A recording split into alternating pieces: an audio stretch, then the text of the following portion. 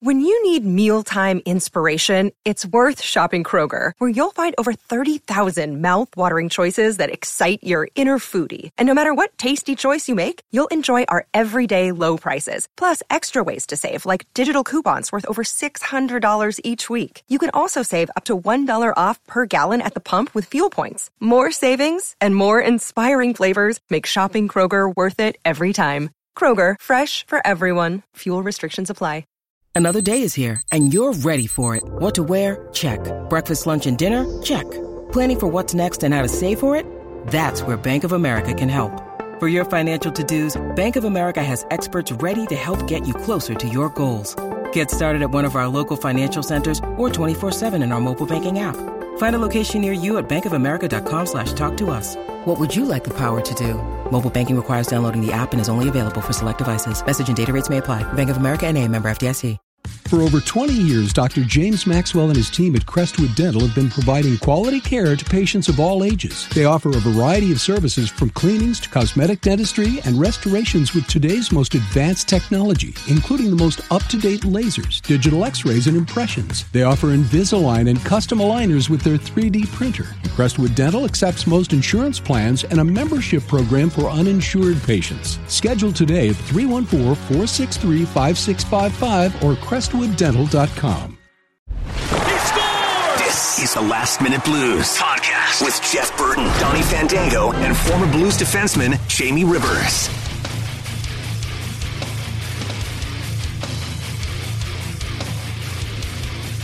It is the Last Minute Blues podcast. Donnie Fandango, Jeff Burton from 105.7 The Point, and our homeboy from 101 ESPN, former Blue defenseman Jamie Rivers.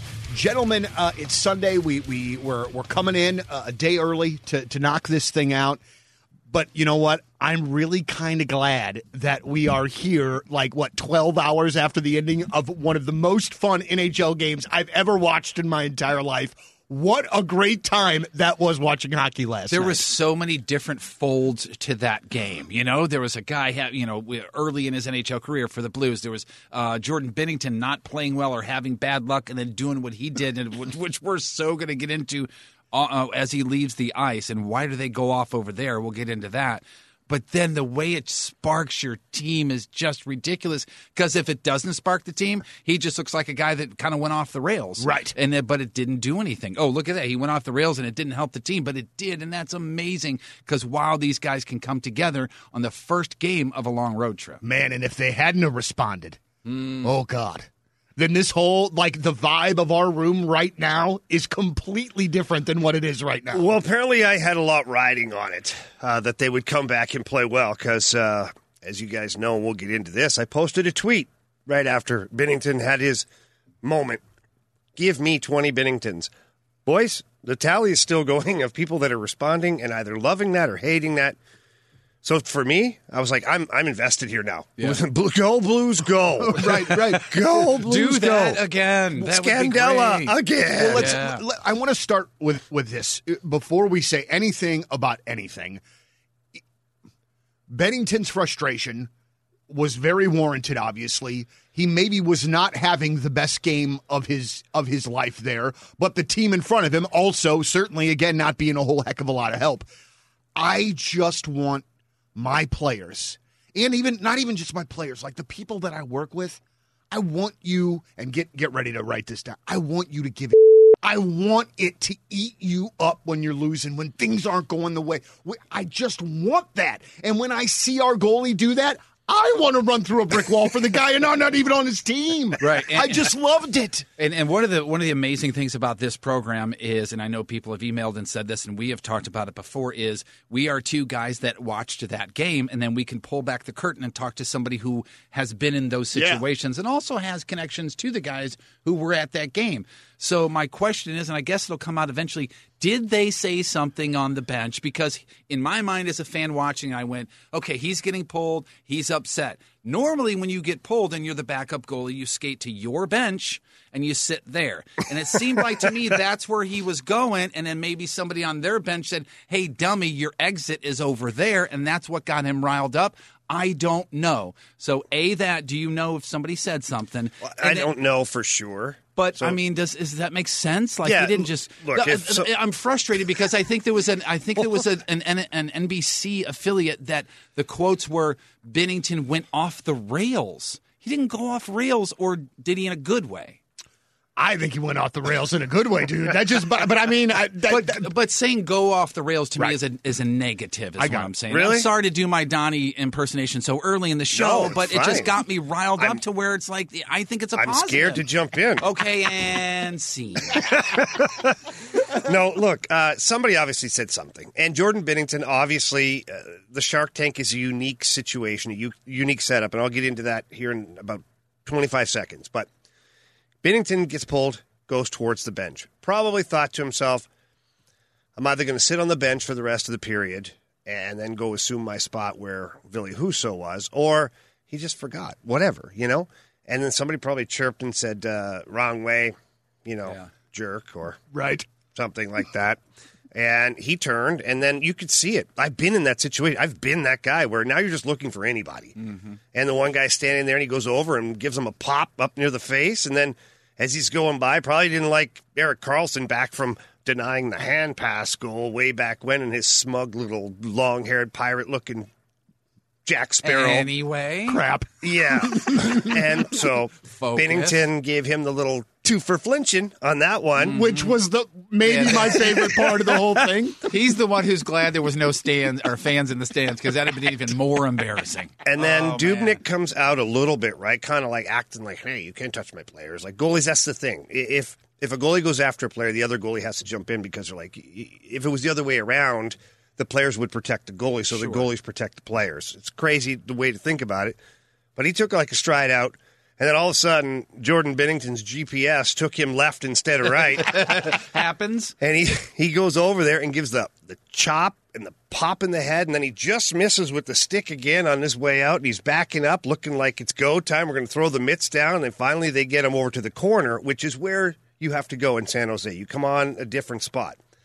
So they managed to, I guess, corral him back into a cage. It was like watching a lion. You know, you're like, everybody's cutting him off, and then finally he gets in, and we close the door. Woo, we got him, right?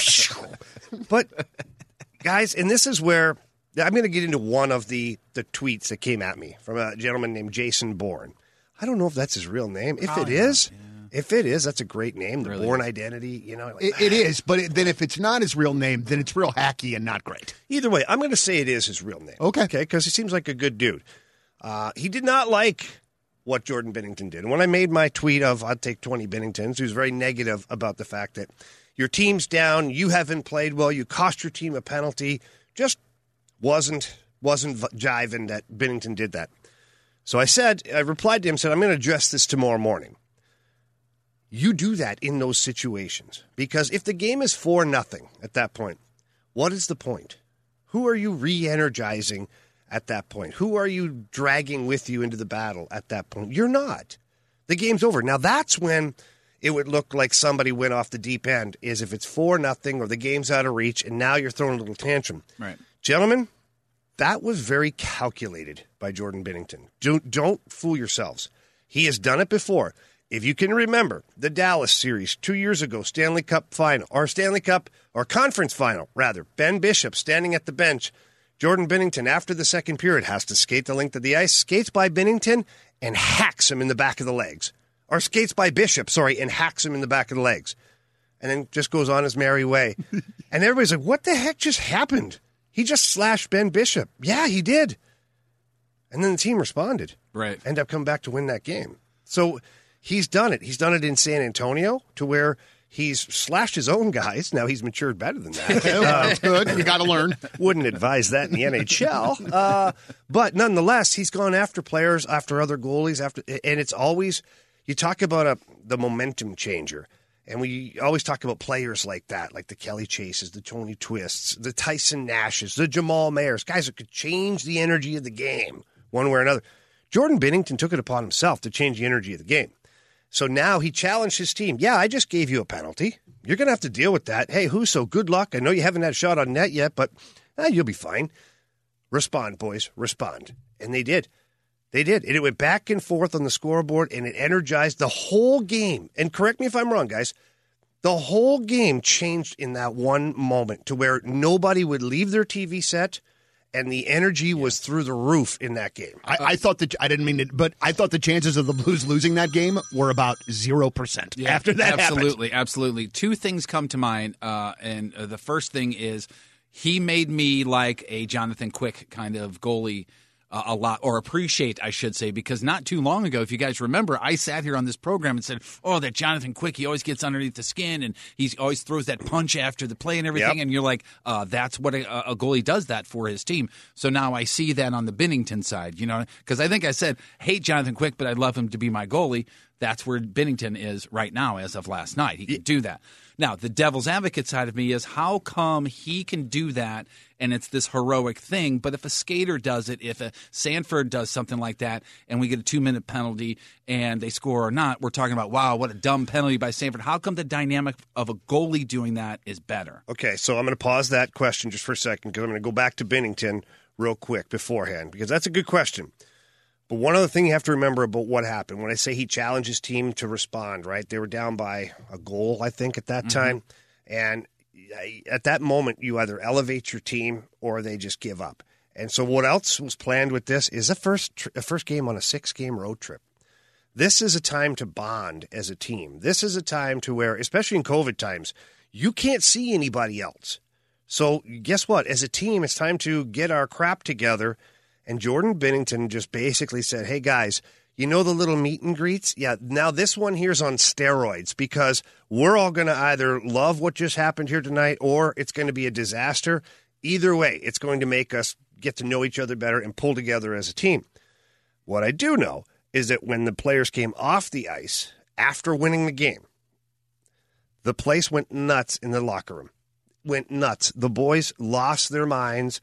Binnington was laughing, and they were, you know, body checking him and laughing and joking, and the music is blaring, and the coaches come in, and the coaches are like, oh, my God, and Craig Berube's like, the last time I had a game like that was in the 80s, you know, just like, so the energy that was created from that, and by pulling off the win, this is going to be monumental, in my opinion. I think you're going to see a team that is way more determined moving into the next game. I don't think they're going to make a run here, but they're going to be playing with a lot more energy. So to your second part, why is it excusable or why do we view it as, oh, well, that was great? It's a different dynamic to me.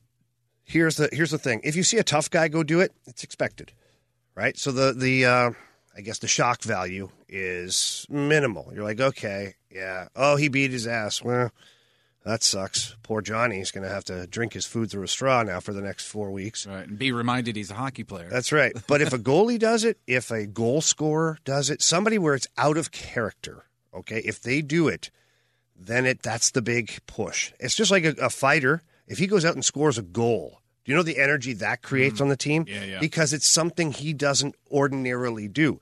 So to have, like, let's say Ryan O'Reilly go and grab a guy and beat the snot out of him, that bench would be like, oh, my God. Right. You know, Ryan O'Reilly. And so for Jordan Binnington to go and just do what he did, everybody's like, oh, whoa, what just happened? Right. Everybody's trying to figure it out. And now the coach is like, look it, the goalie's ready. He's in the crowd now, but he's ready. Now, I watched the post-game press conference this morning before we started, and Coach Berube said that after the game, he left the players alone. He didn't go in the locker room. And he said, or actually the follow-up from the reporter was, and you do that very often, where he doesn't go in the locker room after the game. Can you talk about that? Like, why isn't Coach going in there, at least for a second, going, God dang it, boys, what a great game, bah, bah, bah, and then he's out. But he just leaves them alone to have their moment. I'm fascinated by that. Steady Eddie? A little bit, but it's their moment. Yeah. You know what I mean? Like, Sure. so the players went through. That's pretty cool. I like that. You know what I mean? Yeah. And let the person who did it enjoy their moment, any walk of life. So if you guys have a fantastic show or you have a big moment or whatever it is, right? Why would somebody else come in and try to get a slice of that pie? No. Let you have the pie. And so the players have a moment like that where they're hooting and hollering, they're spraying water everywhere, and the music's going, and it's just an amazing sight. Craig Berube's like, you know what? That's all that matters, is that those guys are doing that right now. Mm-hmm. And so, yeah, that's the perfect time to not even go, what are you going to say? You answered everything on the ice. Right. That's literally them playing for each other when they're the only ones celebrating. They're the only ones. And Craig Berube can't skate on the ice anymore. Like, he can skate. But wow, you're saying he can't skate, huh? No, wow, I wouldn't say that.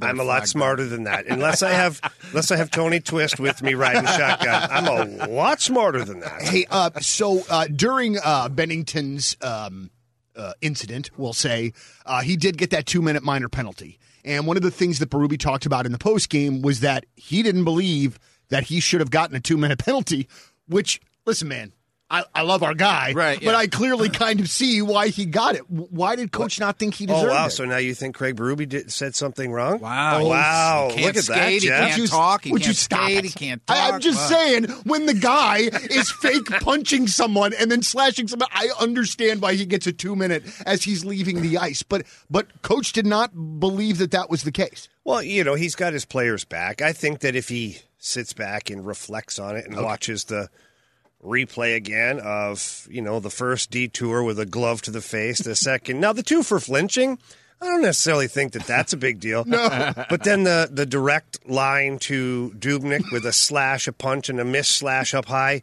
I think that Craig will see that, you know what? There's no reason to break down the play. Yeah. I mean, frame by frame. I'm not here to talk about the past. He might say, well, in real time, it didn't look so bad. He would say, yeah, that's probably a penalty with a huge smile on his face. Yeah, That's so just a really fantastic game. And I want to bring this up, and I brought it up a couple of times before.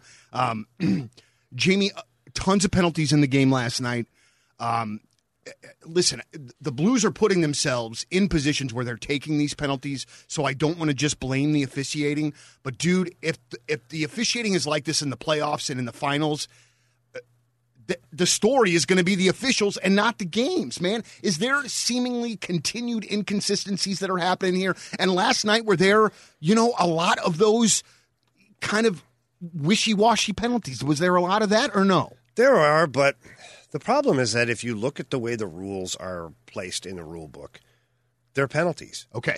They are, but they do get overlooked at times depending on the time of the game, the importance of where the player is. Like, you'll always get that penalty against you if you're in the defensive zone and you take away any kind of scoring opportunity. It's automatic. Okay.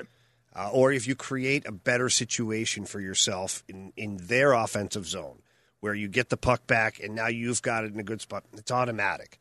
So they basically call the penalties based on what is the end result. How, did this end up in creating an unfair advantage to the team that had the infraction? If so, I got to call the penalty. Makes sense. And some of them are just, when you reach for a puck and you're not meaning to do it, and that player jumps over or tries to jump over your stick, trips over it and falls, you can let some of those go. You can, but by the law, it's tripping. I don't know. The referees are calling it tight right now. I don't know if they've been given that direction to be airtight. I do know that come playoff time, it always seems to get – the referees have a hard time finding their whistle in the playoffs, and there's been criticism of that from the very, very casual fan. Because why does it change? Players are we're glad it changes. Right. We get a little more flow of the game, and I have no real explanation for this. I just know that as we progress further and deeper into the season, the penalties should probably go down. You'll see that percentage of penalties go down unless it's a direct result of creating an unfair advantage. I have 2 questions, Mr. Rivers. First of all, I'll hang up and listen. Then I'll hang up and listen. No, as you were just answering that question, I started thinking this is like having a post-game press conference after every game for you. Are you having a little flashbacks at all of doing post-game press conferences? Because this is basically I should go full Craig Berube and just give you 5 words. No, let's not do that. I like the way you do it. That'd be good for the podcast. We got an hour and a half, 2-hour podcast today, and I'm just going to be I'm just players did a good job. We're looking to head to L.A. By the way, on that tip, before I get to my actual question, Scandella, damn, he was good in the postgame, wasn't he? Wow, a little man. press savvy. You better watch it, man. You better watch it. What number does he wear, Jeff? Oh, that's true. Just rubbing off on him. yeah, That's what it is. The old number 6. the I old wouldn't say 6. it's rubbing off on him, Donnie. Old Edmondson, I might yeah, avoid that's right. that one. All right. But yes, there's probably some big shoes to fill. Yeah. Wearing the number 6. But we talked about him. Talked about that with him when he first got here.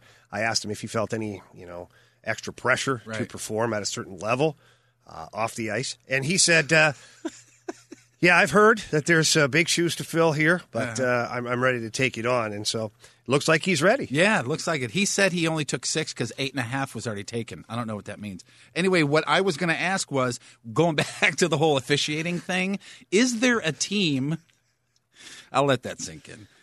Is there a team that's better built for this era of officiating? Because you talk about some teams are big and fast and hard on you, you know what I mean? Or what's a better team built for this sort of officiating, or it really is there? I mean, it is what it is. You get some teams that are a little smaller, a little faster out there, a little more skilled.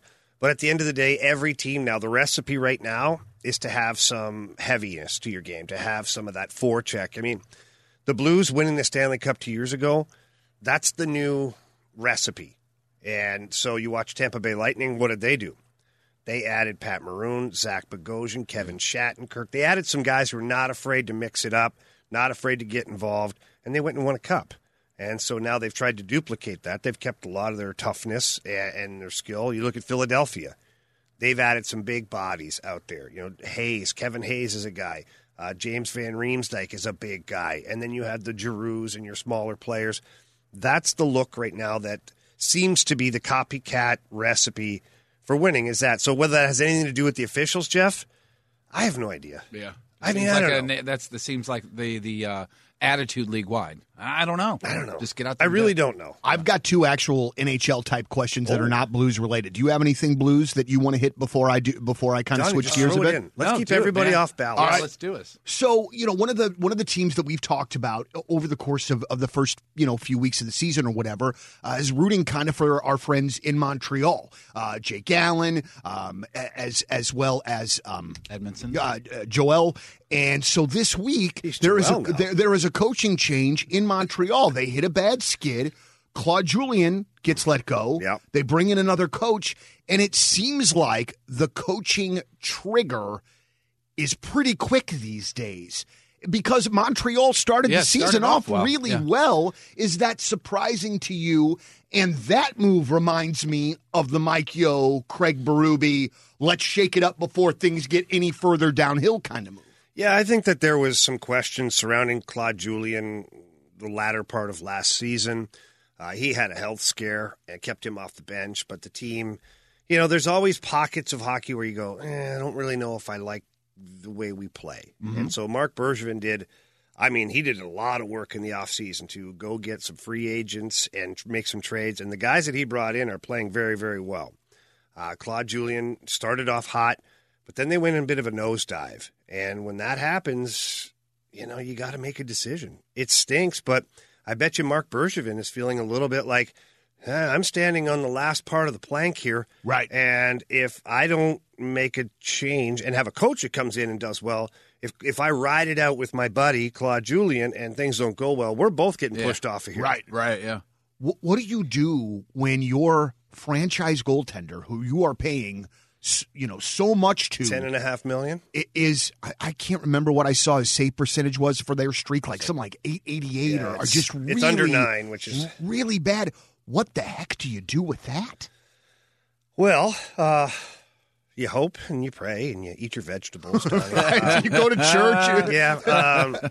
No, look, he's an elite goalie. He's just having a bad stretch. So whatever it is, it's kind of like a pitcher, right? They hit a spot where all of a sudden they're just not right. They're not getting the same spin on the ball, the velocity, all that stuff. Same with the goalie. He's not sealing off the corners of the nets. Things are squeaking in. For whatever reason, more pucks are going in than they should. At that point, you have to go to your backup goalie. But this is where what Bergie did early on, Marc Bergevin, was genius. He's got Jake Allen. got Jake Allen, who is, guess what? He's 100% used to this situation. Yeah.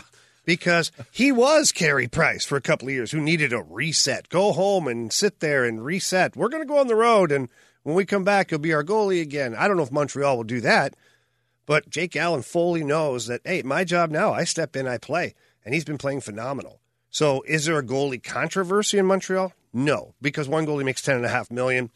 The other one makes, I think, 3.4 this year. Then he goes down to $2 million next year for the couple of years because they kept that insurance in Jake Allen. But it's nice to have Jake Allen to carry the ball, and then Carey Price will get back there. He does. He has to reset. He has to, figure things out.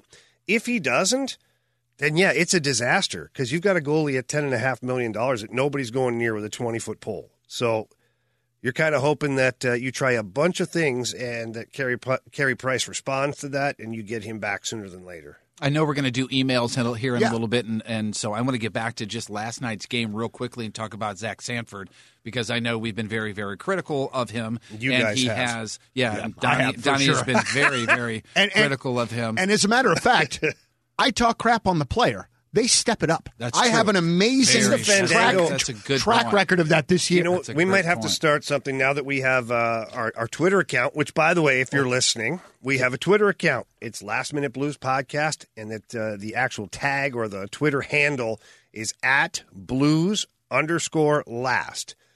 We will have things we hashtag from now on. So, Donnie, to your point now, when you speak, they do better. We'll call that the Fandango Bump. All right. We'll go #, Fandango Bump. Or if Jeff has one or I have one, or if we all agree on something, be hashtag Last Minute Bump. I like it. So to Sanford, probably his best game of the year last night. Well, and the reason why I say that is I didn't see any turnovers that turn into goals necessarily, but also his goal is what I thought he was going to be. I thought he was going to be that power forward that would have the puck in the half-ward/corner and look up and see four guys on the other team and just say, screw it, I'm going to the net. And he went and he scored. That's the guy I thought we were getting a couple of years ago. Well, it is the guy we've had periodically. And that's the biggest thing is the inconsistency, right? We talk about it.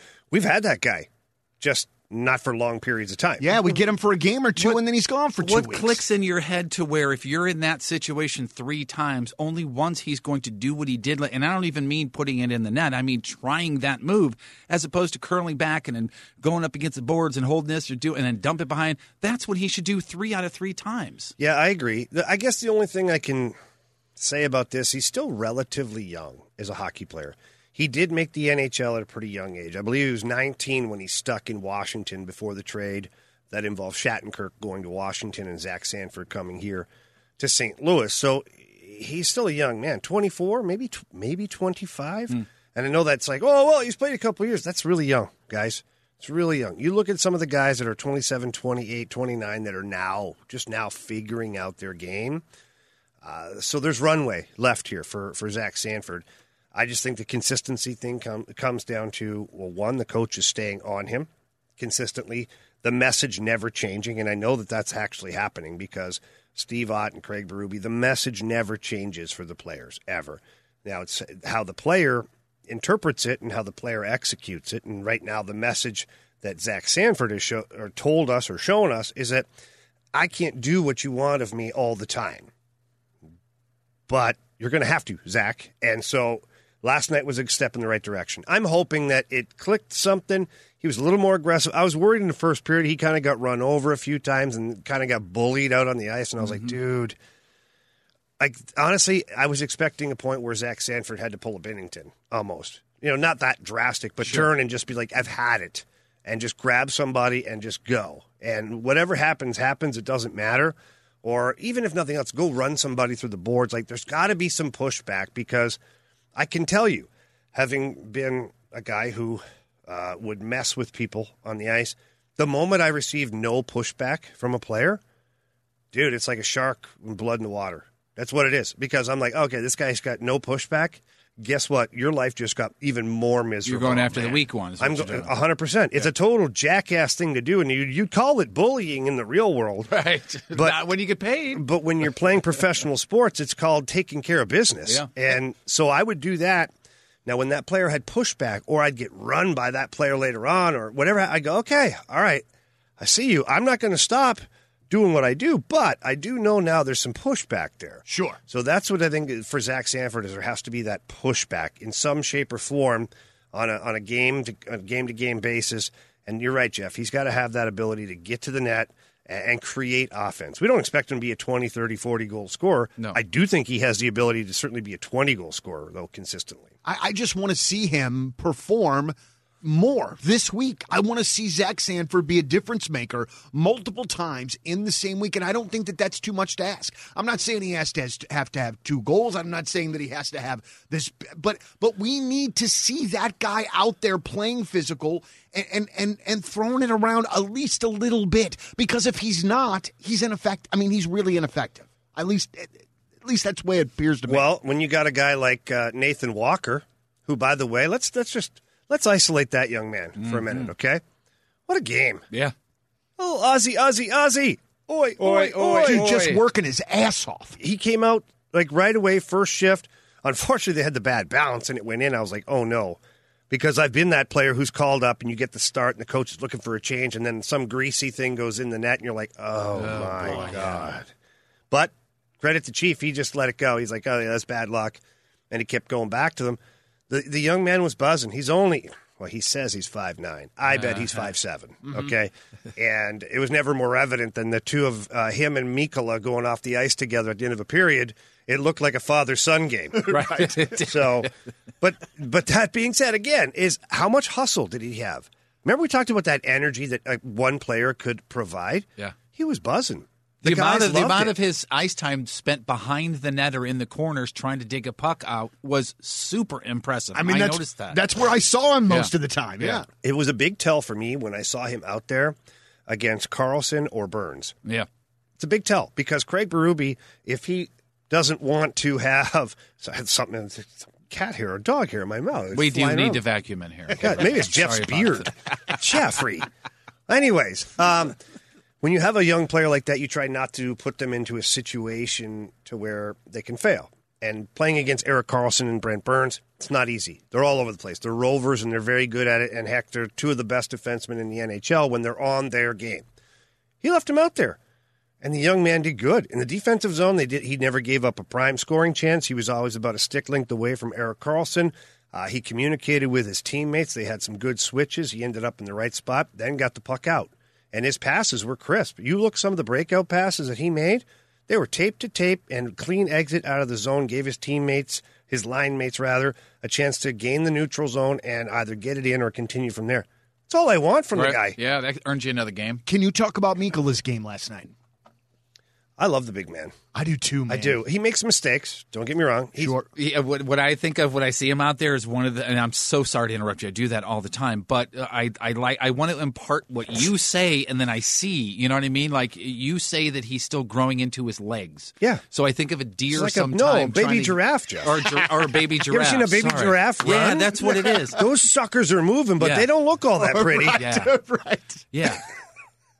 By the way, I learned over the weekend. I woke up Saturday morning, I think it was. My dogs were yelling and stuff, and I look out the front door, and there was a deer in my front yard with a broken or something back right leg, and it was hanging up like this, and it was trying to move along, and it had two kids with her, and they were moving along, and I was like, oh, crap, that thing's going to go back in the woods behind my house and freaking die, and those kids are going to die. And then I read that they can actually either shed the leg or regenerate it or just let it hang and live a completely normal life. Really? Wow, that I was. thought you were going to say you had dinner that night. No. That was an emotional roller coaster. It for really 30 seconds. was. As is Because I every felt weekend with me. Dude, I felt so bad for the deer, and then I was like, the deer's going to be okay. Like, Because I said deer, you said giraffe, Tell and you I what. thought of the deer. With the right seasoning, you had yourself something good there. I'm not against it. I'm just saying I didn't want to lock eyes with it first. You had to bring in the kids, though. That Oh, kind of man, I stuff. went walking out there with carrots and everything. You should and have it just raised the ran kids then. You're that kind of guy. along. Well, there's paperwork, but there's background checks. Yeah. Anyway, what's the guy's name? Mikkola.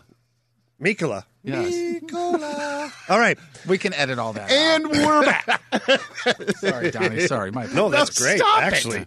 Now I know where to go when it's deer season. So, that being said, Mikkola, he has some he has some growing to do. Not physically. Well, if he grows physically, we're in for a big surprise. We're in for a ride. We're looking for Zdeno Chara back there.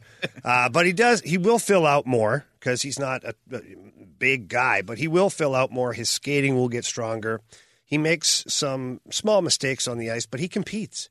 He plays with bite to his game, too. Watch him in front. He'll go up and just cross-check a guy across the forearms, and guys look at him. They're unsure. They're like, do I climb Mount Everest here or not? His base, his skates remind me of Pronger and Parayko, the way he kind of widens the skates a little bit before he gets in there with people. Oh, you yeah. just see him widening his stance, which is brilliant. Love it. It is. It lowers his center of gravity because sometimes the bigger guys have a disadvantage when a smaller guy who's really strong can get good center of gravity. Yeah. Now you're like on top of them, and it's a weird situation. I want to know, before the game last night, 101 had tweeted out that I guess there's rumors that the Schwartz and Parayko injuries might be a little bit worse than had originally thought, even though I think we all kind of thought the Parayko thing was bad times when we first heard it was back. But can you maybe speak on any of these injuries? Do you know anything about anybody coming back? Or ordinarily, I'd probably have a little more of a inside scoop on it, but with COVID and the way they protect the players and the limited opportunity to talk with them, and let's be honest, I'm not picking up the phone and saying, hey, Parakes, how you doing, buddy? Hey, want to go for a couple cold ones? Right. And how's your back, by the way? Yeah. Send him a doll and say, point to where it hurts. Oh, Jeff. Move on. Yeah. Those dolls were used for you, but different ways. Here we go. As far as Schwartz goes, I can't even focus now. I think that he's coming back at some point, but obviously that was a genius statement. He's coming back at some point. God, Jeff's got me rattled now. Right, it happens, man. He's got me thinking of the point to where he touched you on the doll, and I'm like, oh my God, Jeff, stop. But Schwartz not on the trip, not a great sign. It's not a great sign, but maybe it is though, because maybe they're going to have all their rehabilitation, everything done. Instead of jacking around and this, that, the other on the road trip, flying on planes and moving around from hotel to plane to rink, sometimes it's better to leave the guys alone, especially if you know probably little chance that they're going to play on this road trip. Let's leave them at home, comfort a bed. You get to the rink with our training staff who's left behind. You skate, you do your thing, whatever you got to do. And by the time we get back, you're good to go. Have you had back issues during your playing career? I have had and currently do. It sucks. Yeah. Not only do you have to skate at a high level, but you have to do all the traveling, like you say, on a plane and buses and stuff like that. The buses, and everybody's like, oh, yeah, I know, chartered planes, those are so tough. It does get to be a pain in the ass. It's not like sitting at home in a lazy boy chair with the back massager on and, all that stuff. You don't get that. It's a nice setup for sure. I don't know. Yeah, but they're staying in 5-star hotels, dude. This is true. And it's a nice luxury, I'll tell you that much. Yeah. It's nice to get in there, and the thread count is off the charts, and it's comfy, and we cave it up, and you got all this amazing... You go order room service, $3,000 later for eggs and toast. Which, by the way, was one of my biggest shocks ever, is when I was in the NHL, when I got called up to the NHL full-time and started making these road trips. You go on the road, and I'm like, chartered flight. Actually, it wasn't. It was a commercial flight at the time because we hadn't been to chartered territory yet. But you get to the hotel, and you're like, whoa. And it was the Lowe's, Santa Monica in L.A. Remember that dreadful road trip? Mike Keenan called me up, sent me down, called me up, sent me down. Yeah. So I ended up at the Lowe's, Santa Monica. And the only perk to that is you're right on the beach, right near the pier that goes out, and like the back of your hotel is on the sand. So I was like, I can handle this, at least for the next 12 hours until I get sent down. Right. But the first lesson I learned about those hotels was I was like, this is, breakfast in the morning. I'm just going to get up. I'm going to have room service. I got this little thing I can fill out, put it on the door handle, and I'm good to go. So, at, whatever time it was, 7:30, 8 o'clock. Room service. Okay, walk over. Open the door. It's presented wonderfully. I sign the little thing. Don't even look at it, sign the little thing. So I'm like, this is great. So anytime I wanted a snack, anything at all, I'm ordering like, whatever. Bring me a piece of toast. Bring me a side salad. I'll just take a Coke. Instead of getting off my dumb ass, Right. and walking down to get one. All this stuff, right? Checkout time comes. Still feeling pretty good about myself. Actually, no, I wasn't feeling good about myself at this point because I'd just been sent down to the minors. And so paychecks change too, right? They literally get cut into like a sliver of what you make. And I'm checking out, and they're like, that's okay. All we have here is an outstanding bill of about $500 and some dollars before you check out to settle up. I go, we don't pay for the rooms. I'm like, the team covers the rooms. She's like, this isn't the room, sir. The food was consumed in the room, but it's not part of the room. And the mini bar that's in there. I didn't think a little vodka was going to cost me like $17. Oh, my God. And I had a few too many of those. But, yeah, so it was a life lesson quickly to go, okay, we're living this lifestyle? Yes, but now we know what the expectations are. So that was a big thing to learn.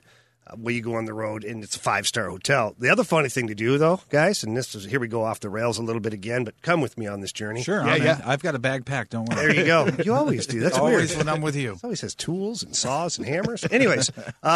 Chloroform. He asked me the other day. Move on. Asked me the other day. He's like, hey, you got a runny nose. Let me get that for you. I was like, no. I'll let it go. Thank you. Anyways, that being said, you get on the road as a rookie, and I just told you guys, you fill out that little breakfast card, and you put the time and what you want, and they bring it to you because they go around at like midnight at night and collect them all off the doors, and they have it ready for the morning. It's fantastic preparation, and it's great for you in the morning to wake up to that. You don't have to call or think or nothing and just roll off to the end of the bed or over to the table, whatever. Well, as a rookie, you learn that veteran guys, sometimes they order your breakfast for you. Oh, no. Oh, yeah. So you get the knock in the morning. It's like 4:45 a.m. Oh, boy. I'm like, what the hell? I'm walking in, like, eyes are squinting. Probably still smell a little bit like beer. Yeah. Because of that guy bumping into you and accidentally spilling beer on you, you still smell like beer. Yeah, those people throwing beer on us for no reason at all. Open the door. There's a guy standing there with a big tray. I mean, like, everything on the menu, almost. I'm like, who's this for? They're like, Mr. Rivers? I'm like, yeah. It's your room service. You ordered it. I'm like, I didn't order this. He pulls out the ticket. He's like, right here, sir. I'm like, come on in. Bring it in. Somebody else, one of the veterans, had filled out the card and put it on my door. And this was always the joke is you go in there and you take your card and you hide it, basically, right? Or you call down to the room service and say, I do not want any breakfast. I had somebody do this to me last time, and don't do it. But you have to learn about that. I was a rookie. Right. Yeah. And so I had this spread, gentlemen, for like 10 people could have eaten breakfast. No. The breakfast bill alone was like $400. Oh, man. And I was like, son of So then, of course, I fired back and got a few other guys, too, with it, although they still don't know what happened because they were veteran players that I had thought were the ones that did it, meaning Jeff Courtnall being one of them and Mark Bergevin the other. They also got nice buffet breakfasts a couple times on different road trips. Wow. I can't. And that's a whole nother show right there, just the way you guys would mess with each other on the road. And you go to the front desk because we had roommates at the time, right? And so you'd find out on the list who the primary roommate was, the name on each room. So a guy like Courtnall would be rooming with Holly at the time, and I'd walk up, and the people at the front desk don't know. And I'd say, I'm Jeff Courtnall. While I'm passing by here, I'd like to set a wake-up call before I forget. Can you get a wake-up call for 5 a.m. room 417? And then maybe a follow-up at like 5:20. I have a hard time falling back. I have a hard time getting up, blah, blah, blah. Yes, sir, Mr. Courtnall. Thank you. Room 417. Yes, thank you so much. And you go up, and then the dudes like Holly and Courts would get a wake-up call at 5 a.m. Man. Oh, yeah. Crazy. I love, and also, too, I just love any conversation that involves breakfast food. Yeah. Just in general. I just like thinking about it. Breakfast, or are you a late morning breakfast? I'm a guy that has to eat as soon as I get up. But do you like the big breakfast then? So, like, when you get up, I know you get up early. Are you the right away, eggs, toast, bacon? On the weekends, yes. During the week, I get up too early to do any of that stuff. But on the weekends, I have to eat as soon as I wake up, yes. And I love, today, I had scrambled eggs and I had a bagel with some cream cheese and a blood orange. As soon as I get up, I have to eat that sort of thing. See, I gotta have a little time to percolate. I'll take the dog out, I'll kind of get the kids set, and then I'll put something together. You know what I mean? I'm a late morning breakfast. I'll get up and I don't eat usually in the morning. I just, for whatever reason, I'm not hungry for the most part, and usually I've got a million things to do. So I'm like, I'll catch you later, hunger. Right. And off I go. But then 2 hours later, 2.5 hours later, if you tempt me with a IHOP or a Denny's or heck, even a Waffle House, and be like, we're going to go grab some breakfast and it's all out, or First Watch, one of those places, right? Oh. I'm in and I'm all in. I'm 3 eggs over medium, bacon, hash brown. I'll throw a couple of pancakes in there and an orange juice and a coffee. And I just gorge on breakfast. I love it, but not right away in the morning. Have you guys ever done Original Pancake House in I guess it's Chesterfield there? No. Yes, I have. I Dude. have. There was a time you needed to know somebody to get in there, but now with the No Wait app or whatever it is, dude, it's like being in a ski resort when you go in there. It's cool. What do you mean? What do you mean? Just the feel of it, or just whatever? the vibe of it. But It's a cabin chalet type feel to it. And if you're an OJ person, they have it freshly, brewing right there. They got a little. You mean the juice? Yes, the juice. Okay. Yes, yeah. Well, I don't want to be confused that you're an OJ person. No, I am certainly not. That stuff will kill you. Yeah. We will go there as a group when we celebrate our 1 millionth podcast. I like it. I like it a lot. I just didn't know if this was going into an O.J. Simpson thing, and then I just wanted to make that clear because Jess said if you're an O.J. fan, yeah. Right. I don't know if we. O.J. Anderson, big fan, by the way. O.J. Anderson, big fan. yes. I follow him on Twitter. He's a good follow. O.J. You mean Otis Anderson? Yeah, big red running back. Yeah. Okay, New York Giant running back. And right. All that. Yeah, boy, this has got me going in circles. I'm not going to lie to you. But the deer, honestly, it can survive because the back leg. I wonder, do they eat it? Do they gnaw it off, or does it heal? Know. I can't imagine. I I think it either just kind of dies and just hangs. And there. they just adjust. I guess. So, I would think that would be okay for a front leg, but the back leg, I feel like you would need that more. I don't know. It's like that balance thing. I think I think it may be this whole fisheries and wildlife thing is maybe not an avenue that we should pursue. You don't think so? I named her Eileen, by the way. All right. Well, guys, we have a stack of emails. We got a bunch since we've done the podcast on Friday, and then we still have a couple left over from last week, including the kind of the Seattle Kraken expansion draft question that was posed to us last time as well. So, guys, how do you want to go about tackling these emails? You want to go with the Kraken first and work backwards? Do we want to do the Kraken last? No, we'll do the expansion draft after emails. I think that'd be a fun thing to do. All right, very good. All right, so let's go to Justin. Justin says, hello, fellas. First off, just wanted to say love the podcast and everything you guys do.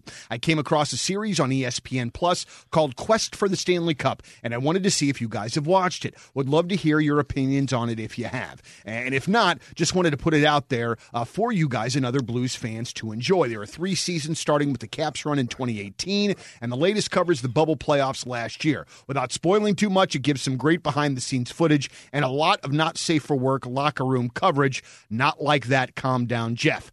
Hopefully, Jamie gets some perks from ESPN and has a subscription that he will let you guys borrow. If not, I'll send you mine. Just don't tell my wife. Keep up the great work. That's from Justin. And he's actually talking about my time in the janitorial field.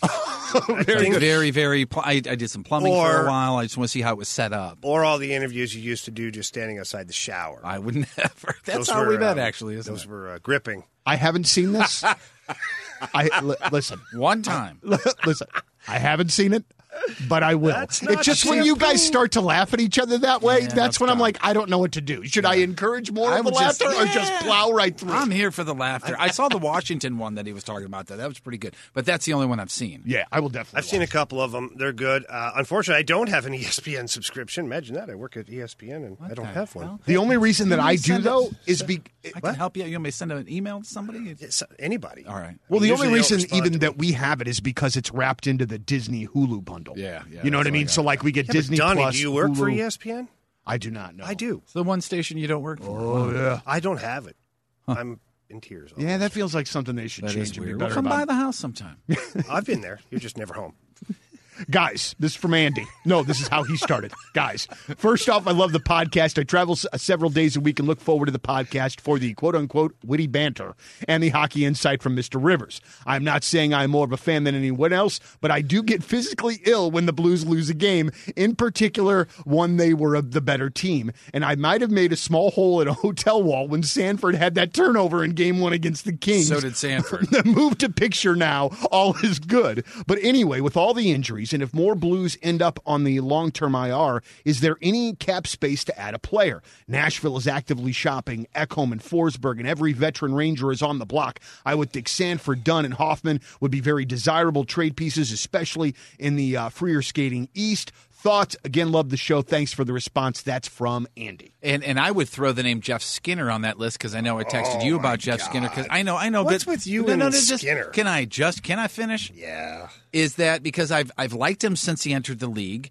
and I know from a money standpoint that none of this stuff can happen. I get that, or maybe I'm wrong, but that's my thought. But what happens to a guy like a Skinner that did so well, then all of a sudden you put on a team that can't support you? Is that what it is? Was he in Buffalo for forever? No, he's been in Carolina where he was very successful. Since like he was 15 or something and Carolina like that. played a very good system. They were well coached. And this is not a knock on Ralph Kruger, who is the current Buffalo Sabres coach.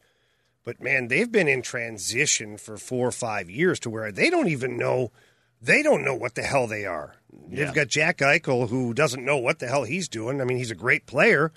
But are we building with this guy? Now they're talking about trading him possibly in the right situation.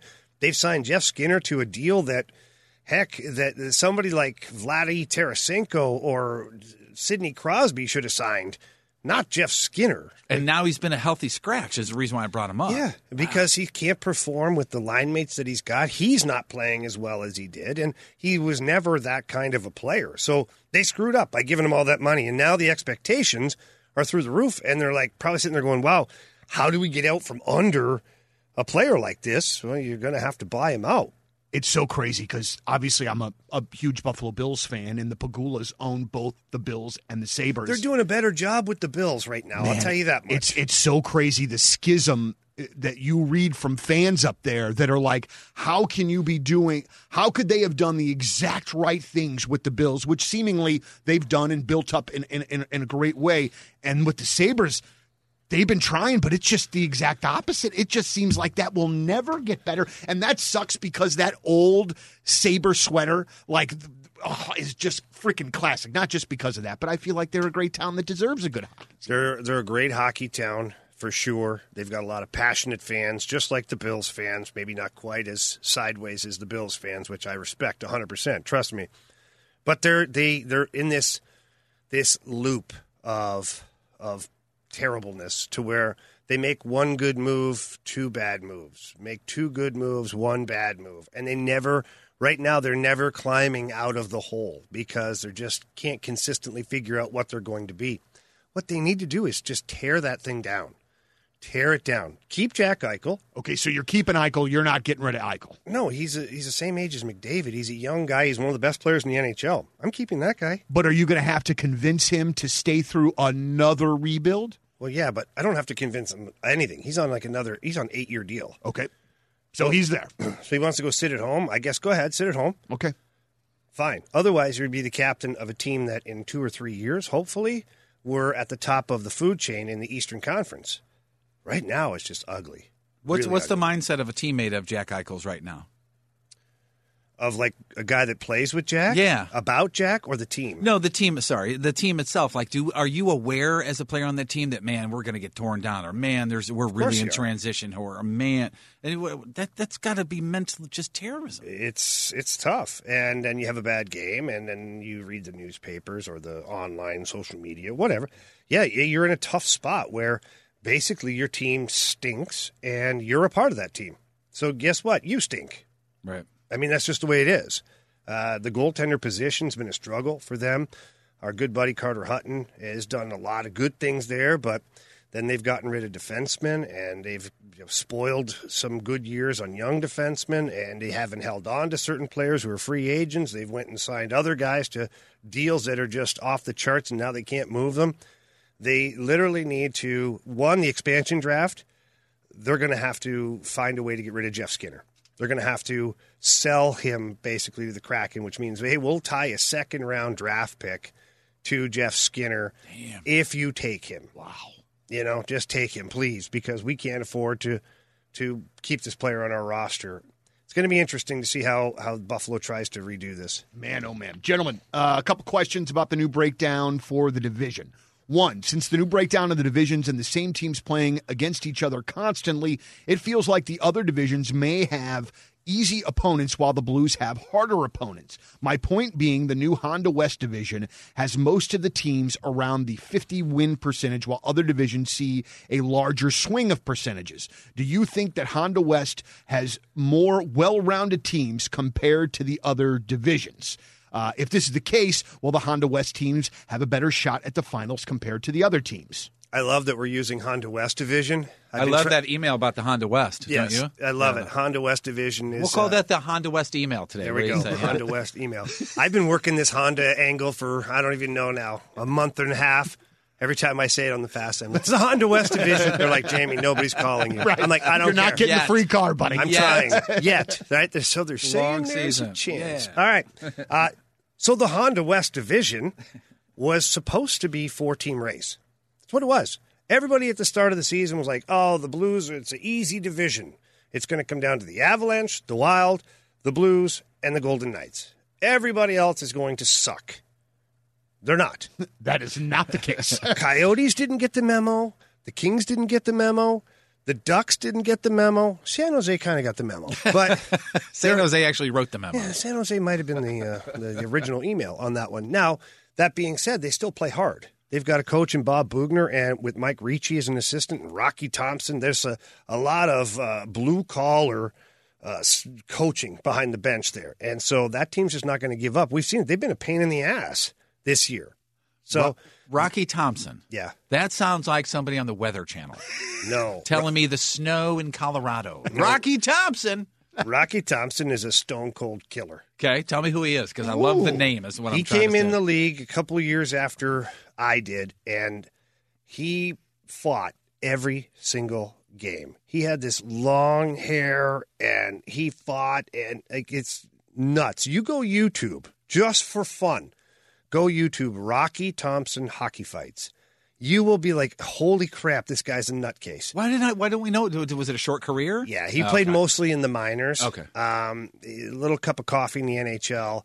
When in the NHL, he fought everybody. I mean, he fought Stu Grimson and gave it to Grimson, one of his first fights. And Grimmer was like, what the hell just happened to me? Who was that guy? He's not a Thompson guy. He's not a big guy, but he had a switch that would go off. And one of the nicest guys. I played with him twice in the minors. In my stint in Florida, I got sent down because Mike Keenan, that's just what he does to me. Sure. And Rocky was in San Antonio. And then again here, at the end of my career, when the Blues sent me down in my last year, Rocky was playing in Peoria.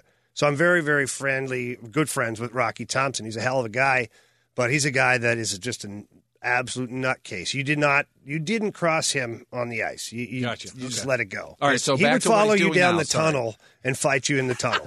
That's amazing. Yeah. Great. So anyway, so he's part of that team. Yes. Okay. That's where you were going. No. Oh, you weren't? No. Oh. Yes, I was. I just wanted to see what you'd say. So, and sweating again. all I meant was that team, the San Jose Sharks, is going to be a hardworking team because they'll be called out on it because their coaches were hardworking, tough guys. And so the Honda West division is turned out to be one of the hardest divisions. And so everybody who thought this was going to be a cakewalk for 4 teams, it's not. And now the Blues have figured out, as well as everybody else, that this is going to be a grind. And I honestly think that the toughest players overall are in the Honda West division. I think percentage-wise, with the biggest, strongest, toughest fighters, you name it, most aggressive guys are in this division. Man, hey, I want to take just a brief thing off the emails for a second because something popped into my mind in HL. Hamster's back. This story about Panarin and the New York Rangers. Oh, boy. Have you heard this, Jeff? Yeah, it's crazy. So if you have not heard the story, Panarin for the Rangers has taken a leave of absence because he is being accused in Russia of physically assaulting a woman in a bar a number of years ago. However, the hook to this story is that there is no one that reportedly saw it actually happen outside of from what I thought could have possibly been a shove with somebody that was on his team at the time. But even the shove is very debated at this point. But it comes out a week after, these allegations came a week after Panarin on Instagram made a social media post praising Navalny, who is a huge Putin critic who is now in jail in Russia. Oh, imagine that. So they think that this poor guy is being. So the thing about this that is amazing to me is he's in the States. He's not going back there, obviously, to answer charges. So he's not coming back here. But they know, the Russian government knows that his family is over there. I mean, how does a situation like this, Jamie, how does it possibly work itself out? I mean, I don't even know if that's even the right term, but dude, like, I'm reading this and I'm thinking to myself, how does this kid, his head has to be 6 ways from Sunday worrying about everything that's going on at home? There's so many folds to the story. But you could say, hey, why is he posting stuff political when he knows that there could be backlash, freedom of speech? Then there's also his personal safety, then any of his family's personal safety. Then if you say, hey, look, he has the right to do that and he wants to come back and play, then it's the team's safety. And then when you're in a stadium, then it's everybody there's safety because of what could happen with these people. How do you deal with something like that? Well, okay, so this is a really tricky one. Obviously, you guys know, and I'm sure our listeners know, I spent a year in Russia. Yeah. And I saw the way things get handled. And it's different than over here. It's very, very different. And I also saw a population of people that either love the current government in place or they're against it. If you're against it, life is very difficult for you over there, whether it is one thing or another. It's not a good way to go in Russia. And so Panarin, who is a superstar over in Russia, like a god, he voices displeasure with the current regime, and then the current regime says, oh, well, we need to teach him a lesson. Right. So here's how we're going to do it. And Andrei Nazarov played in Boston with me. And he's a coach over in the KHL, and he's very connected to the Putin regime. Well, he just fabricates a story that, Artemi Panarin punched an 18-year-old girl in the face back in 2011, and that he personally paid 40,000 euro to the police to make it go away.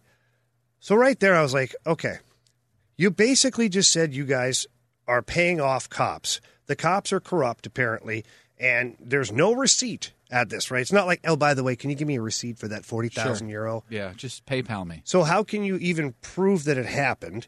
And now they've dug in deeper where Panarin, the hotel that they were at, said this never happened, and that the bar that it happened in says they have zero recollection of it ever happening. And so now it's all this like pointing fingers, but meanwhile, the Rangers have, lack of better words, hidden Panarin for the time being because people go missing. It's crazy. Listen, this is just me noticing things, and I don't know if it would happen or not, but there have been people that bad things happen one way or another, coincidentally or not.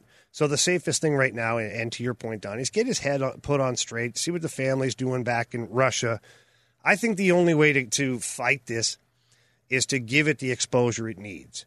Is to make sure that, Panarin in hiding or whatever it is does a full-scale interview in the Russian papers or the radio or the TV, and then obviously they follow it up over here.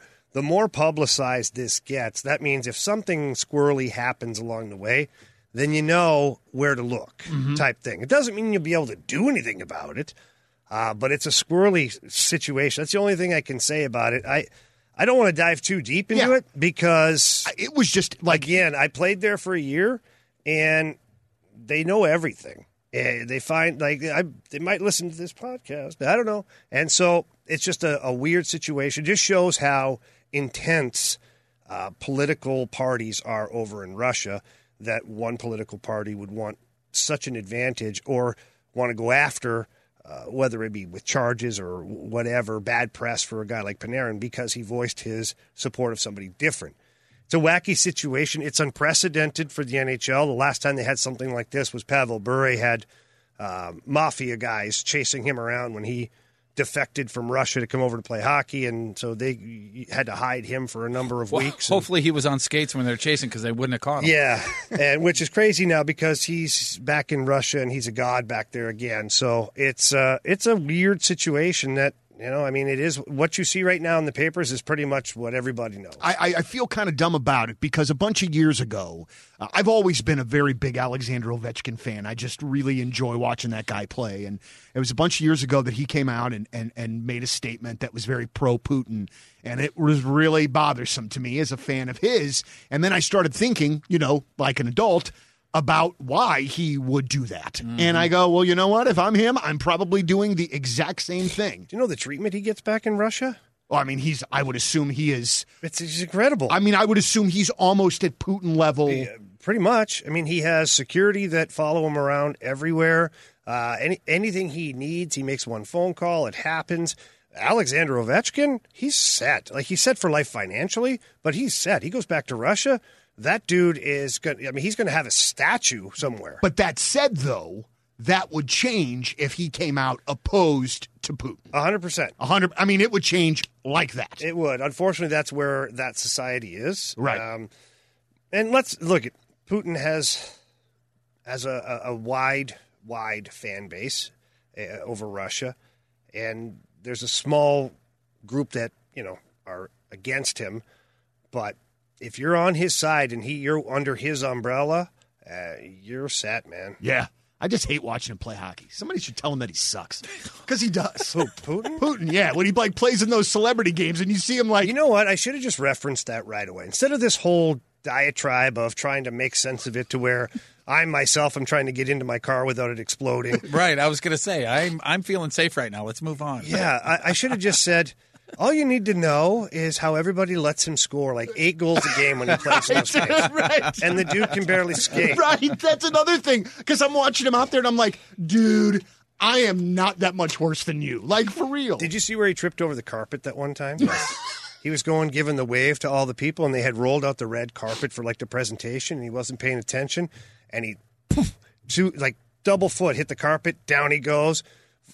Slava Fetisov is there, and he's like trying to pick him up, and I was like, "Oh boy, man, that guy who rolled out the carpet, probably unemployed." Done. All right, back to the emails. This one from Matt. Hey, gents, great job on the Last Minute Blues podcast. The Blues power play is driving me crazy. They seem to be running the exact same set play every time. That being passes back and forth to Perron and Hoffman on the dots for a possible one-timer. Everybody in the arena knows what's coming. The opposing teams are all over this. We need some variety. Have a good show. That's from Matt. P.S. Jamie, will we ever see the St. Charles Chill or something similar back in the area again? I could tell you I got a hat. You could see that. St. Charles Chill hat. A couple of hoodies still that look good. Great logo. It really is. Somebody with a great mind designed that. As far as the power play from yesterday evening's game, I believe the directive was get bodies in front of the net 70 and then just throw pucks at the net. And I believe we talked about that. That the mindset was going to change as opposed to waiting for the perfect shot. Let's get pucks at the net. And at least for a game, it was happening at least. Yeah, I mean, that's the only thing you can do. Traffic to the front of the net, get bodies to the front of the net. And there's so many pucks that if you watch the highlights every night, if you have the NHL Network or you have a different package or something where you can see all the highlights every night, watch how many goals are off of rebounds or deflections in front of the net. And when I say rebounds, it could be off a player. It could be off 2 players. The puck changes direction. All of a sudden, it's on somebody's tape, and it's in. Look at Evander Kane last night. His goal. Bingo, bango, bongo. Oh, there he is. Puts it top shelf, and he scores. That wasn't a pretty play. If he would have gotten a hat trick, I'd have been so upset. I'm going to say this right now. I know. I don't either. I don't freaking like that guy. Yeah, I do. I don't like it when he opens. I know you do. Well, I understand why. I don't like playing against him. How's that? Listen, I'd like to break a stick over the back of his legs. There's no doubt about it. This is what we're saying. We're saying the same thing. Yeah. He's a great player. I completely get that. And I wish he was on my team. Yeah. That's where I'm at with it, is if I picture him in a Blues jersey, and I'm like, oh, my God. Imagine him on O'Reilly and Perron's line. Oh, my God. Like, Berube talks about, like, getting that forecheck, that guy that go in and get the pucks. And Are you saying they're working on getting him? Is that what you're saying? I'm going to need new pants. I need a cigarette. And what about, and you know what, though? I did think this was a great follow-up, though. What about St. Charles Chill or something like that? Do you foresee maybe a minor league team? No, I don't. Okay, let me rephrase that. I don't see a minor league team to where it was like the East Coast League or at the time the Central Hockey League or the Southern Professional Hockey League that they pop up here and there. That's just the St. Charles Chill was a tough first season for the franchise itself, but it was working. And where by the end of the season, we were like third or fourth in attendance overall for average attendance. And that was huge steps because, Jeff, you were a part of that with me. Mm-hmm. And we started off and there would be, a couple of hundred people in the crowd. Right. Near the end of it, we're getting, 2,000, 2,400, 2,500 people in the building to watch a team that was losing. I mean, it's your first year in the league. It's not like the expansion draft in the NHL where you just go and you get to pick a good player off every team. Doesn't happen. So you've got to go digging in every crevice of the world to find a hockey team. But the team itself still was improving at the time. I don't think that model will work in St. Louis because everybody is so fortunate to have the Blues and they're fortunate to have the Cardinals. And, if you're going to have something more to support, it's going to be difficult. Where I do think it works, okay, I think that eventually the St. Louis Blues should move their American Hockey League team to St. Louis. And the reason I say that is there's so much cost that can be cut down. And this was what I tried to do a long time ago in talking to people, is the Family Arena is a great venue. It's in St. Charles, so you're not competing with your St. Louis Blues. The demographic is different based upon your ticket prices. And then you already have a staff of people down at Enterprise. Designate one or two of those people that they handle the ticket sales for St. Charles Chill. So you don't even need to create a staff. All you need is a building that has ice available, which it does. Got it. And then think about your costs that are cut down for call-ups. Hey, we're calling you up for a practice, a game, a this or that. It's an Uber. Get in your car and drive. Yeah. And so they drive, straight down 40, jump off. There it is. Here we go, practice. Or if not, they just drive over 5 minutes because most of the players at that point would live in that St. Charles area.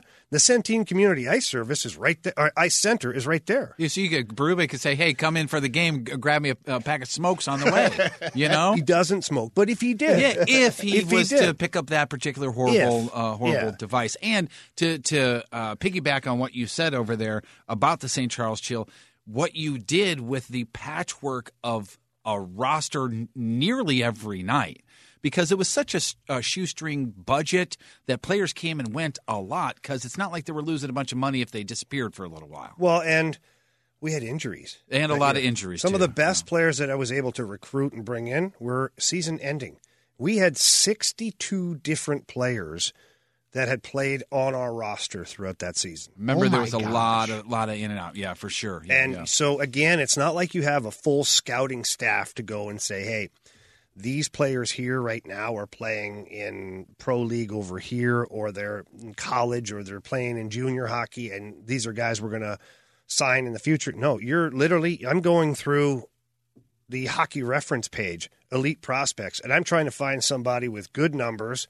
And then I'm calling their agent and finding out where that player is. Is he available? It was tough. It was tough. The only tougher thing I think about that, about especially game day, was pronouncing their names as the PA guy. I'm trying to remember who the heck it was. No, just pronouncing their names, because there was a guy on the Chill. Is it Perticaro? Is that how you say it? Perticaro, yeah. Perticaro, and the first time he got a penalty, which that wasn't his first time ever getting a penalty. I said it completely different. He came and he goes, "It's Perticaro." Like, oh, sorry. My apologies. I didn't see the mispronunciation on ESPN last night. Yeah, well, Jeff, you need to do better, period. All right, okay. Back to you, Donnie. This one coming from Robert. Love the show, guys. As a true Blues fan since 1970, get ready for the beeper. Okay. That is bull. Sorry about the language. These are fair weather fans. They're talking about firing Coach Berube BS. Oh, okay. These are fair weather fans that have become fans since they won the cup. And as you said, have a low hockey IQ. I don't care for the reverse jerseys, but not that dumb to think that's the reason. That being said, while playing sports in general when I was younger, Jamie, does superstition still exist with the players? Keep it up. You guys are fantastic. And that is from Bob. You know what, Bob? You're fantastic, too. Yeah, he is. There you are, Bob. Bobo. Bobo. Bobo. And the answer to the question is? Which was the question again? The question was, I got so involved Was in it that long of a question? Jamie, does superstition still exist with the players? I thought there was more than that. I thought there's okay. Yeah, the superstitions exist in every walk of life, right? I'm sure there's things that you guys do that are maybe not superstitions, but they're habits that you do before you go on the air, before you do. When we walked in the building today together, I was behind you, so you didn't see it. But every time when I walk in, I have, the little carpet on the left-hand side of our lobby. I have to go over there and take 3 steps before I go into the other door. You're a psychopath. Yeah, well, that's part of this thing, jerk Yeah. face, is what I'm talking about, is that we have our things that we do. Yeah, exactly. So players have the same thing, whether they tape their stick a certain way, whether they get dressed a certain way, what number of person they are on the way out, as far as, who gets in front of you, who you tap the pad. Dude, there are so many guys that I don't even know how they do it. I got to the point in my career, I was like, I'm not going to have any superstitions. Now, maybe that was a superstition. Yeah. Okay. But then I would be brought in to be a part of other guys' superstitions. So, like in Detroit, I love Detroit, Jeff. Gosh. But like Henrik Zetterberg would want me to walk in front of him. So he'd come over and tap me on the shin pads and then tap him on the shin pads, and I'd walk in front of him as we went out to the ice. Okay, I guess so. So I became a part of his superstition, but I guess it kind of became mine, too. Yeah. He drugged me into this, you son of a... But it was things like that, and near the end, no rhyme or reason. I just grab a stick, tape it with whatever, white, black tape, didn't care. Getting stuff on, I didn't care how I put it on, because I didn't want to be consumed by the amount of energy that it takes. Like Sidney Crosby, this guy's off the charts with superstitions, and I don't even know how he has enough energy at the end of the day to play hockey because of all the things he has to make sure he has to check all the boxes before he can play. And if he doesn't check one the right way, oh my God, got to go back and do it again. I'm like, oh my. Clearly it's working for him. I got in my head. Maybe really I bad. should have had a couple. I got in my head this year about wearing a particular Bills shirt on game day. And then I'd convinced myself towards the end of the season that, it was just superstition. It didn't matter what I wore. But then Mary got me this new Bills shirt, and every week that I wore it, they won, so I didn't stop wearing it. Were we washing it? Yes. No, I was washing. Tell the truth, because we'll call Mary. Hey, man, I'm kind of a clean guy. I didn't say you were a dirty guy, but No, if it's a superstition, a lot of times a superstition goes with, I'm not going to wash this. I get it. That's a great point, yeah. I just couldn't have that superstition. If it ends up me being funky, I can't do that. But I ended up getting back into the same habit, and we'll probably again do it next year. Another email from Travis here. Hey, guys, I'm not calling any of you ladies. Greetings from a St. Louis boy in Cincinnati. Love the podcast. I started getting really into hockey around when the Blues made the run to the conference finals in 2016. I love watching, and I think I picked up quite a bit, but I don't have the eye for it that you old guys who have watched it forever here have. Thank you. Take that personal. I hear you guys talk a lot about what's going on away from the puck, and I try to pay attention to that. But especially with the TV broadcast following the puck around, I find it hard. Is there anything I can do to improve how I watch the game? Also, what's the best way to get into the finer points of the game? Like what types of formations teams run and why, etc. Is that something people just understand if they've played and don't if they haven't? The podcast is one of the highlights of my week. I really love being able to hear people that really know a lot about the game talk. It sure beats reading all the crap people put on social media. Plus, I love hearing how highly Jamie talks of St. Louis. Keep it up, and let's go Blues. Those are some really great questions, man. It is. So, yeah, for the casual fan who wants to learn more, YouTube's a great tool. Go to YouTube, and if you hear a buzzword, if you hear a 131, like we just talked about, go to YouTube and punch in how to play a 131 in hockey. Somebody somewhere has made a video, and they've broken it down or they've shown it, and it'll help you with that. I haven't done any of that. I do now do the film room before Blues games. Which is awesome, by the way. Fantastic. And And also, too, your suit game, fantastic. I meant to tell you It's that on last right now, time. huh? Yeah, man, yeah. Well done, Shannon. Thank you. It's a rental. I had to have it back by noon the next day, but they do a great job. That's all right. That's all right. It's great. But yeah, so you try to find as many tools as you can. You listen to certain radio shows and broadcasts. I can tell you that you get great coverage over at 101 ESPN. You have Alex Ferrario, who is the pre- and post-game for the St. Louis Blues. He's got great insight. We end up with Joey Vitale, Chris Kerber on, Jeremy Rutherford throughout the week. You have myself on the Fast Lane, 2 to 6 daily, that we talk about Blues once an hour. and I try to dive in as deep as I can and explain it, just like we do here on this podcast. Just try to make sure that if you're listening through headphones or your stereo, you visually can see what we're talking about too. But my number one thing would be go to YouTube, punch in something you don't understand, catch the beginning of the Blues games because there's a lot of stuff that goes on there, and listen to your favorite podcast, Last Minute Blues Podcast, or over at 101 ESPN. And you know what is a very, very, very good source for news is Twitter. And I just found out, and how many times have I quoted Jeremy Rutherford on this program? I just found out today that I wasn't actually following Jeremy Rutherford. It was just all the retweets from everybody else. So I started following him.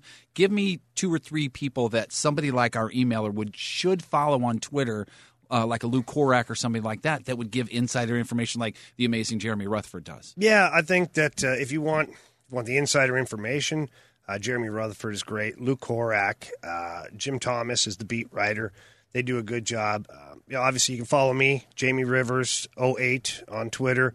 I do a lot of breakdowns and talk in depth about things. Alex Ferrario as well. Ferrario 101 ESPN, I think, is what his Twitter handle is. But yeah, those would be the guys right now, I think, that provide the most insight on things. And I'm sure there's a few I'm forgetting. Some of the national people, Pierre LeBrun is fantastic. Darren Drager is fantastic. I found Drager one time around the trade deadline. I was like, following the up-to-the-minute things, and he was fantastic at that. He's great. Kevin Weeks, NHL Network. Boy, he's so awesome good. He's fantastic. I love the way he goes crazy over fantastic goals, like when they show them back in the studio and he's standing up on the desk like he's surfing. Going, wow! I love that guy. I love the energy. He was a teammate of mine in Long Island, and we grew up playing against each other, so I've known Weeksy for years, and he's an awesome dude. So those would be my recommendations overall. Very good. Guys, I hate to be this guy. We're not going to be able to get through all the emails again today. That's okay. We're just not going to be able to. Hey, guys, do you think it's a possibility that we would see a hybrid player or someone that would be able to that you would be able to put into a forward or defensive position, or are the positions just too specialized for someone to bounce back and forth? This is from Brett. Second, I haven't played hockey in probably 10 years, but always wanted to get back into it. I only played roller hockey, and that's what I would like to start with. I figure with COVID, stick and puck isn't much of a thing right now, but how would you suggest someone trying to get back into a league or on a team? I've always wanted to try to play goalie, but I feel like that's something you just can't jump into. If stick and puck becomes a thing again, how would you suggest I try and get back into it? Again, that is from Brett. So first, hybrid player. Second, getting back into hockey if you haven't played for a while. All right, so hybrid player, we're already seeing that. We are. I mean, We've watched Erik Karlsson for a number of years. He's kind of a hybrid player. Brent Burns. I hate to highlight other teams' players, but I will drag it back here to the Blues. Alex Pietrangelo, the last couple of years, been a hybrid player. Torrey Krug is a hybrid player. You have these guys. Quinn Hughes in Vancouver, young up-and-coming stud, is a hybrid. Drew Doughty has been a hybrid player. Yes, they're defensemen, and that's where they start. I do think the league eventually will end up with guys who can play every position. And I think you have to look at forwards now, too, because with the way they forecheck and the way they try and keep the puck in, the F3, which is the high forward in the zone, the guy who sits back and kind of covers up, when the defenseman pinches down the wall, that forward becomes a defenseman. And so if the puck gets out, now you have a forward playing D. And so, I mean, the hybrid player, like Alexander Steen was a very hybrid player. He could play forward or defense. Sergei Fedorov, way back when with the Red Wings, played half the season as a defenseman and then played forward because Scotty Bowman had injuries. And he's like, oh, Sergei, do you want to play D? He's like, sure. He's like, how do I play D? He's like, I don't know, just go get the puck. Okay. And because he was such a good skater, he could skate and play defense. And so I do see it inching towards, we'll call it non-positional players as far as like giving them a certain title. But I do think you'll always have guys who are in certain spots because you have to have a set defense. You have to have guys who, when all else fails, you know those guys are going to defend. You can't just have a guy and be like, oh, I'm going up the ice, and then you got nobody who covers. I think it would be very confusing if everybody was just a rover type. Sure. Quick question, not based on any of these. Did you play for Scotty Bowman at all? No, I just missed him in Detroit, but he was around when I was there. He had just finished his last year. Dave Lewis took over. The whole staff was there, and Scotty was still around like almost every day. So he, to me, seems to be one of these guys that everybody just holds in really high regard and high esteem. And I don't feel like you hear a lot of people, say negatives about Scotty Bowman. But to me, he doesn't look like a kind of guy that's a real warm and fuzzy, cuddly kind of fella. Is he a Bill Belichick-ish kind of guy? That's what I want to know. Can you talk about him a bit, kind of as a coach? And, we see a lot of the old school guys. They definitely have sort of an edge to them. I'm sure Scotty has that, but it didn't piss off it just seems like he is a revered kind of figure in the game even still. Scotty was great. Scotty recognized no egos, right? So if you were in that locker room, it didn't matter if you played 2 minutes or 20 minutes a game, you got the same treatment. And so everybody did their job, and no one player was more important to the team. You all had a job to do in certain situations. So, yeah, if you're Brett Hull in that locker room, your job's to score a goal. So, yeah, you're going to be put in goal-scoring situations, but that doesn't make you more valuable than Chris Draper, who's going out there to cover the other team's top line and work his you-know-what off. Everybody pitched in. It was a team mentality. Scotty had a way of keeping guys very level-headed, and he wasn't the warmest, fuzziest guy. In fact, he barely came in the room until it was time to do something or say something serious. And his practices, he kind of let the other coaches handle that. But when it came time for the game, I don't know if there's another coach that managed his players or the bench as well as Scotty Bowman did. Well, first and foremost, it worked. My goodness, whatever he did. And one of my favorite hockey memories, and I'm sorry that it involves Detroit, but it involves him, is him wearing skates, lifting the Stanley Cup after a win, skating around with it. I thought that was pretty cool. It was neat. The players loved it. And Scotty had just said, look, this is my last go here. And we win the cup. He took off down the runway, got his skates on, came back out with the skates on. He got to lift the cup and skate around with the cup. The man's won 12 Stanley Cups, I think, something like that. It's ridiculous. Really? Oh, yeah. He won a whole bunch in Montreal, won 2 in Pittsburgh, 3 or 4 in Detroit. And then he won, now he's part of the Chicago Blackhawks staff, so he won a couple rings over there, too. Yeah, the man literally... You've run out of fingers for all of the rings, man. Yeah, he's got toe rings now. He's bringing so it back, Jeff. Toe rings. I just pictured Scotty Bowman's toes, A, and then 2 with a ring on it. There you go. Yeah, but no, Scotty was a different, unique bird. He handled things very, very differently than you'd think. Sometimes it was kind of squirrely, but you respected it because you knew whatever was going on, it was the right thing to do, and more often than not, you end up winning the game because of it. Could his personality and the way he coaches still work today with today's players? It could. Okay. It could absolutely work because he surrounded himself with great assistant coaches, Mm-hmm. and those were the caretakers of the players. So Barry Smith, Dave Lewis, Joey Koser, all those guys were caretakers of the players. And Scotty wasn't a caretaker to the player. You have a job to do. I'm here to do my job. When the puck drops, we're all going to do our job, and then we go our own ways. But the caretakers would be in and out of the locker room all the time, talking to the guys, having a coffee, having a beer on the road, this, that, grabbing Just a great culture. Yeah, it was incredible. I went a long time without having the MLB network or the NHL network, and now that I've got them back, there's a whole slew of documentaries that I haven't seen. And so on the DVR or on my DVR or whatever it is now, I've got the one about the Russian Five, and then I've also got one about Joe Louis Arena, and I started just watched the one about that one.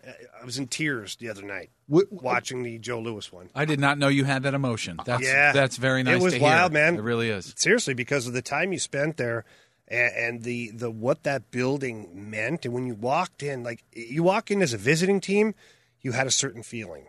Especially back then, I was like, oh, it's going to be a tough one.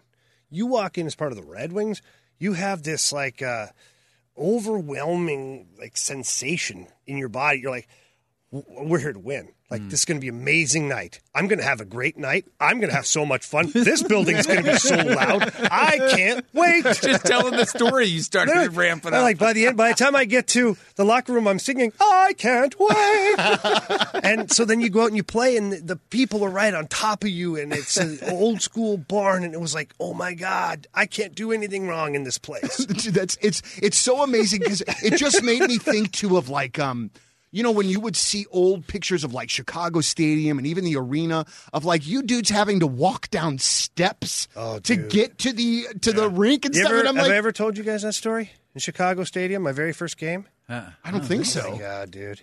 This is a preseason game, by the way, and we're up playing Chicago. When you had to walk up the stairs to get to the rink, walk down the stairs to get to your locker room. It's just the way it was. Well, the stairs are about 6 inches wide, maybe at best. And so when you walk up on your toes. And when you come back off the ice, which they're right there, you kind of have to walk sideways. Well, we had a moment where after one of the periods, I came off and skating over. A fan throws a beer in my face, and I, kind of react backwards like, whoa! Down I go. Right to the bottom of the stairs, covered in beer and dirt and food. Guys are laughing on the team. They're like, yeah, it's first game here, right, kid? Like, yeah. Trainers are laughing, trying to wipe me down and whatnot. Oh, dude. Yeah, so it was a tough go my first night. But not the first time you fell downstairs covered in beer. No, definitely not the first time I've fallen downstairs Can I tell you, covered in beer. I was only at the old Chicago Stadium one time, and it was for a Blues-Hawks game. I had a really amazing experience when I was 12, and I had a weekend where I got to see the Bulls on Saturday night at old Chicago Stadium with Michael Jordan and Scotty, and then on Sunday night it was Blues-Hawks. Wow. And it was the first time that a grown-up had openly cussed at me because it happened in Chicago. Yeah, shocking. Man, we're it's standing room only. St. Louis doesn't even have a team. How did you do that? No. Hockey. At the I hockey thought you game. meant at the basketball game. No. I'm like, how did you do that? So like at the beginning of this game, Cujo went behind the net. His stick got stuck behind the net. They scored. The place is going friggin' crazy, and this guy is like getting up. And I'm still yelling for the Blues because I'm 12 and that's what I do. And he says, shut the up, go Hawks, like right in my face. And I was like, what? And so then this group of people that we were there with, they answered back. It ended up being a thing. But I was just like, I'm a kid, and that dude just told me to shut the F up. But you know what, though? I loved it. Yeah, I love that's when you fell in love with hockey. Dude, that building was so loud. They call it the Mature Quickly package. Absolutely so, man. Absolutely so. Well, listen, guys, we've still got more emails, so we owe folks. And we never paid off our teas of the expansion. We never did. So that's okay, because you know what? We don't have all of the rules yet. I found out a few different things, and we're clarifying this because we don't want to put together a team because clearly what we pick is going to be the best team. Correct. Of course. Doug Armstrong will be listening for sure. He won't even do his own work. He'll just take ours. He'll just say, whatever they said, let's do that. So we want to make sure we have the rules right, and some things keep kind of changing, and we're unsure, so we're shelving that until our second episode this weekend or on Thursday, which is fantastic because anybody who wants to play along, get your roster together who you'd keep and not. Yeah, so that's what I was going to challenge our listeners to do is we have the emails, right? LMBP at 1057thepoint.com. LMBP at 1057thepoint.com. Here's the challenge, and we also now have the Twitter handle at @Blues_last, and you're allowed to have. Here's the pattern: 7 forwards, 3 defensemen, 1 goalie, or option 2 for the expansion draft is 8 skaters, just in general, and 1 goalie. So that's your options right there, which means you can have, you could have 7 forwards and 1 defenseman and 1 goalie in package 2, or in package 1, 7 forwards, 3 defensemen, and 1 goalie. So again, we will revisit this on Thursday's episode. LMBP at 1057thepoint.com, on Twitter at Blues_last. Hit us up with your ideas. We'll go over that. We'll finally have our roster set. We'll have a little fun with it, boys. Yeah, because I'll tell you what, dudes, I left Torrey Krug off mine. I left him available, but then after we talked, I thought that he has the no movement thing, so that would mean I'd have to take him off. Oh my God. Stop looking at me. Let's like end that, it right there. I left Jeff. He left Torrey Krug off the list. Unprotected. Torrey Krug. Unprotected. Huh? I left Bassin unprotected. Wow. Is it too soon? You guys ridiculing me? Is this No, how it's we're fine, ending this Donnie. thing? Depending on what ridicule means, no. I just want. What time of night did you do this list at? Because it would explain a lot, maybe. Listen, tough choices have to be made, man. Wow. The dude's on a 7-year Last Minute Blues podcast. Donnie Fandango, Jeff Burton, that guy Jamie Rivers from 101 ESPN. Oh, and because he plays in the NHL, he knows so much. Listen, share us with your hockey-loving friends. As always, we'll be back on Thursday. Let's go Blues.